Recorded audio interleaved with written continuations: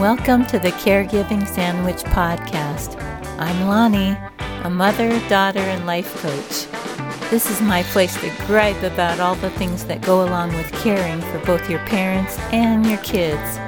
I hope to show you that you're not alone on this caregiving roller coaster and that we can do this. Let's get going.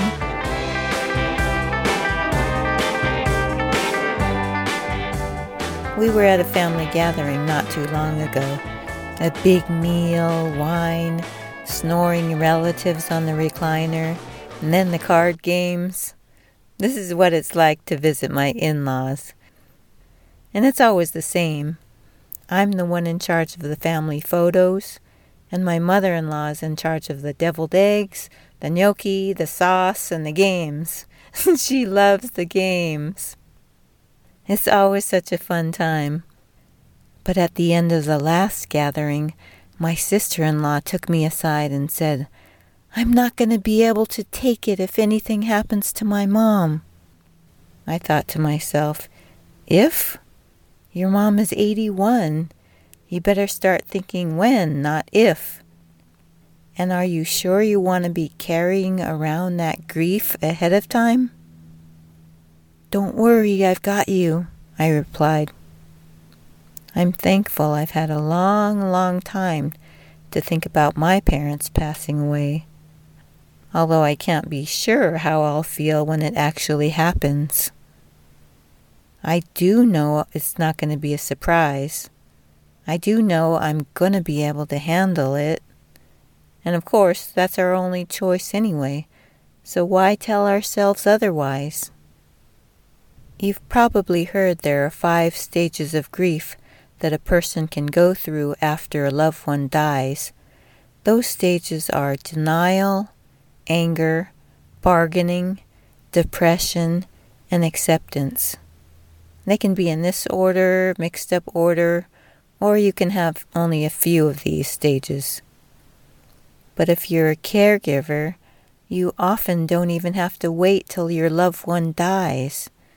If you believe that your loved one will die in the not-too-distant future, then you can go through the same 5 stages even before they pass away. Denial is when you refuse to accept the situation. Denial is a feeling that comes from thoughts like, if she dies, this can't be happening. I don't believe it. Or I don't want to think about it. But resisting the truth actually feels worse than accepting the truth. Anger comes from thoughts like, I hate this situation. This is so unfair. This shouldn't be happening. And I can't handle this. It's good to remember when we're angry that it's possible to question our anger-producing thoughts. Should it be fair? Is life even ever fair? Can I handle this? What does handling it even look like? Bargaining is something we do when we're in pain. Bargaining makes us say things like, I'll do anything to make it go away. Please give us more time. Maybe this new treatment will help. I'm all about hope and optimism, but it's important to balance that out by recognizing our limitations. Depression and sadness come from thoughts like, I miss the way it used to be. I don't want to be a burden. What's the point of anything anyway? If you have thoughts like these, it may help to see a therapist. Then, last of all, there's acceptance. I know grief ahead of time is something many of us experience. It's normal, it's natural, but it's not a good place to dwell. Having negative emotions ahead of time doesn't really serve us.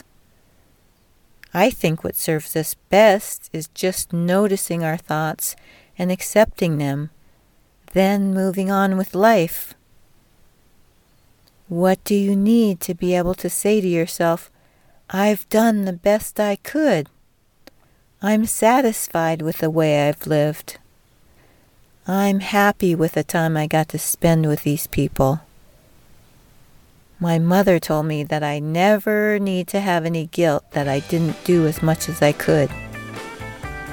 She probably had that guilt for a long time about her mother. That's a gift from my mom I'll remember when the time comes. In the next episode, I'm going to let you see that other people can't hurt our feelings. Take care. Bye.